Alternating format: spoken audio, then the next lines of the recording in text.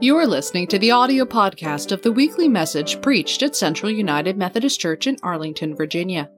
You're invited to worship with us in person on Saturdays at 4:30 p.m. or virtually through Zoom or Facebook on Sundays at 10:30 a.m. Visit us at www.cumcballston.org. There you can learn more about our congregation and how we worship God, serve others, and embrace all. Good morning. The scripture today is from Matthew chapter 16, verses 13 through 28, and from Acts chapter 1, verses 4 through 9. Now when Jesus came to the area of Caesarea Philippi, he asked his disciples, "Who do people say that the Son of Man is?" They replied, "Some say John the Baptist, others Elijah, and still others Jeremiah or one of the prophets." He said, "And what about you? Who do you say that I am?" Simon Peter said, "You are the Christ, the Son of the living God." Then Jesus replied, "Happy are you, Simon, son of Jonah, because no human has shown this to you. Rather, my Father, who is in heaven, has shown you. I tell you that you are Peter, which means rock, and I'll build my church on this rock. The gates of the underworld won't be able to stand against it. I'll give you the keys of the kingdom of heaven. Anything you fasten on earth will be fastened in heaven, and anything you loosen on earth will be loosened in heaven." Then he ordered the disciples not to tell anybody that he was the Christ. From that time, Jesus began to show his disciples that he had to go to Jerusalem and to suffer many things from the elders, chief priests, and legal experts, and that he had to be killed and raised on the third day. Then Peter took hold of Jesus and scolded him, began to correct him. "God forbid, Lord, this won't happen to you." But he turned to Peter and said, "Get behind me, Satan. You are a stone that could make me stumble, for you are not thinking God's thoughts, but human thoughts." Then Jesus said to his disciples, "All who want to come after me must say no to themselves, take up their cross and follow me. All who want to save their lives will lose them, but all who lose their lives because of me will find them. Why would people gain the whole world but lose their lives? What will people give in exchange for their lives? For the Son of Man is about to come with the majesty of his Father, with his angels, and then he will repay each one for what that person has done. I assure you that some standing here won't die before they see the human one coming in his kingdom." Continuing from the books of Acts. While they were eating together, he ordered them not to leave Jerusalem, but to wait for what the Father had promised. He said, "This is what you hear from me. John baptized with water, but in only a few days you will be baptized with the Holy Spirit." As a result, those who had gathered together asked Jesus, "Lord, are you going to restore the kingdom to Israel now?" Jesus replied, "It isn't for you to know the times or seasons that the Father has set by his own authority. Rather, you will receive power when the Holy Spirit has come upon you, and you will be my witness in Jerusalem, in all of Judea and Samaria, and to the end of the earth." After Jesus said these things, as they were watching, he was lifted up, and a cloud took him out of their sight. The word of God for the people of God. Thanks be to God. Thank you, Gene. Who do you say that I am? Have you ever asked someone to tell you that? Tell you who they think you really are? I haven't. Usually what I've heard is people saying, "Who do you think you are?" Today's scripture is one of two places where we get a very straightforward sense of who Jesus is from his own lips. The other one is when Jesus confronts Pilate. Here we have that wonderful and very direct confrontation between who the disciples think Jesus is and who he really is. In first century Israel, the Messiah was the one who would resurrect the glory of Israel, a new King David, one who would return the kingdom to Israel. It was the one that the prophets had foretold as a son of David, and that could only mean, so they thought, a king like David. That would mean a warrior king who would throw out the Romans and bring back Israel's glory. And Jesus gave a completely different answer. In his rebuke to Peter, Jesus put it this way. But he turned to Peter and said, "Get behind me, Satan. You are a stone that could make me stumble, for you are not thinking God's thoughts, but human thoughts." And Jesus then goes on to tell Peter and the others that he will return again and God's kingdom will come, but not with a Messiah like they thought. We have the same thing in John's gospel, reporting the exchange of Jesus and Pilate. Remember that? Pilate's trying to figure out what it is that Jesus has done that the Jewish leadership has brought him. And uppermost in Pilate's mind is whether Jesus is planning a revolt. You see, under Roman rule, there were two rules and only two rules. The first is pay your taxes. The second one, keep the peace. That is, don't revolt. The emperor is Lord. And Jesus' response when Pilate asks if he's a king, "My kingdom doesn't originate from this world. If it did, my guards would fight so that I wouldn't have been arrested by the Jewish leaders. My kingdom isn't from here." And both of these confrontations, one with Peter and the disciples and one with Pilate, give us the same lesson. It's a lesson that only makes sense in the context of the time then and the context of our time. Rome was an evil empire. Rome kept the world's peace, the Pax Romana, but at a huge cost, at a cost of organized injustice enforced through unrelenting violence. And if you were a decent person under Roman rule, you really only had three choices. You could go along and get what you could get out of the system. And that's what Matthew and the tax collectors like him did. Or you could revolt. You could be a revolutionary, not only just speaking out against the regime. If you did that, you'd get executed. But even using violence against the regime to become a revolutionary, like Judas Iscariot, Judas the revolutionary.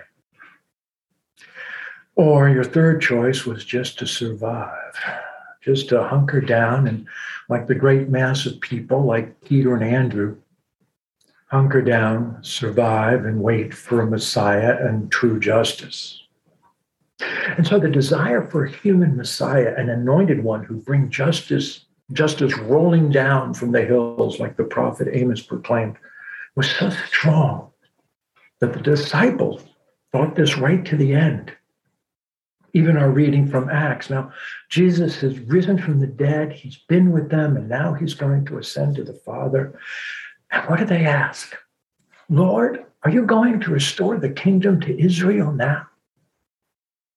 No. Jesus replied. They got the same answer that they got earlier and that Pilate got. "No, it isn't for you to know the time or seasons that the Father has set by his own authority." No. The lesson that Jesus is teaching is that there's a fourth way. Not being a part of the evil, not being part of the violence against the evil, which is its own evil, or not being the victim. The fourth way, the Christian way, the way of a strong love. Now, of course, how do you know when to use that? How do you know what's evil? How do we know what's evil? See, I said that Jesus' lesson was for the time of the Romans and for our time as well.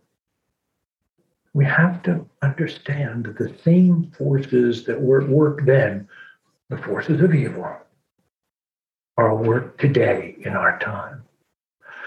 Now, it's important to understand that evil is not a person. It's never a person. That's what I was trying to tell the children. No person is evil. Paul makes this very clear when he's writing to the Ephesians. He tells us, our struggle is not against enemies of blood and flesh, but against the rulers, against the authorities, against the cosmic powers of this present darkness, against the spiritual forces of evil in the heavenly places. The spiritual forces of evil, the demonic, those things that are stronger than we are, and that without Christ's help we would fall to. So make no mistake, this spirit of evil is very real. It's the demonic. And each of us, you and I, we've seen it at work. Maybe you've even felt it in your own lives. You've seen it in organizations that crush the human spirit. You've seen it in rules that work to hurt people and where no one is responsible for those rules. We've seen it, some of this, in the Olympics, where a 15-year-old child is sacrificed on the altar of a national pride, or matters are perpetually under investigation by the authorities. For that matter, our whole system of a capitalism that raises to the highest value competition for scarce resources at the cost of human dignity and human life, that's the spawn of the demonic. Be more precise. Here are some things to look for if you're looking for evil. When something is happening or someone wants you to help them make it happen, ask yourself, who loses in terms of power and wealth? And more importantly, who wins? And how? I mean, ask yourself, am I being told that the ends justify the means? Am I being told that there's a victim and that I am a victim and that people know who my enemies are? And the real tip-off. Am I being told that the only answer to this injustice is the claim that there has to be a violent response? And the call is coming from those who profess to be Christians. And we're hearing them. If there's a call, and that call includes anti-Semitism, that the Jews or that the immigrants or that the blacks are to blame for whatever the victimhood is. Is there a claim that you are being called to protect yourself from enemies and that this call is the will of Christ or the will of God? Are those who are trying to convince you to follow them carrying crosses and guns at the same time or part of a crowd that's doing that? Are they telling you that as a Christian, Scripture gives you the right to exert your will on others, even by violence? Some of you may recognize these claims that I've been talking about as the organizing cry of what's now being called Christian nationalism. Very briefly, it's a rallying cry that the powers of the state must be used to enforce the moral values of only some of its citizens. It's a rallying cry is that Christian values are threatened and that as a result, Christians are being persecuted, that Christians are being replaced, and that the values and Christians and their values are being replaced, and that Christians can only be protected by violence. And those pressing this evil, and this is evil, are by and large white, and to such an extent that it's now often labeled white Christian nationalism. This evil isn't new. It comes from the same font of violence we saw with the Ku Klux Klan, and it goes to the same ends. Here's a symbol of what I've been talking about. See if we can see this, if I can get this close enough. It's a cross superimposed with the flag of the United States. That's blasphemy. And not only is it not Christian, but it really is an insult to our country. Our country's so much more than this. And so is our Christianity. To be very plain, there has never been, there is not now, and there can never be a Christian nation. It's not scriptural. It can't be. Jesus made that very plain when he told Pilate his kingdom is not here. He made it very plain when he told Peter that the violence he was looking for was not God's way, but a human way. It's not scriptural. It's not Christian. The cross was a violent tool used against Jesus Christ, and he accepted it. So where's the good news? What are we as Christ followers to do about this? First, to know who Jesus the Christ is, we need to know what he stood for and what he stood against. And we need to know what he would do and what he would have us do about the things that he stood against. Jesus the Christ stood against evil. Not only the evil of what is, but the evil that can be in each of us. For you see, people who are doing these things, they're human beings. And yes, we are capable of doing violence and the same things, and we can be triggered. Indeed, if some of what you've been hearing, if not now in this sermon, on the news, whatever, gets you angry enough that you want to strike back, that's the evil. We know what evil is. Just like Abraham said in last week's reading, we have the prophets and Moses. We also have the one that rose from the dead and on returning from the dead made it very clear that we have, as Christians, more than three choices. We don't have to be part of that evil. We certainly don't need to take up violence to be evil, to fight it. We don't have to go along with it. Instead, we can fight with peace and with love, with understanding and strength. We can begin by being honest with ourselves and with others, so as not to get sucked in or carried away by kinds of violence, which is so easy to do. By being armed instead, not with a gun or a knife or a club or anger, but instead with the truth, so that we can look and see through the demonic to see the lie. And that, my friends, is good news.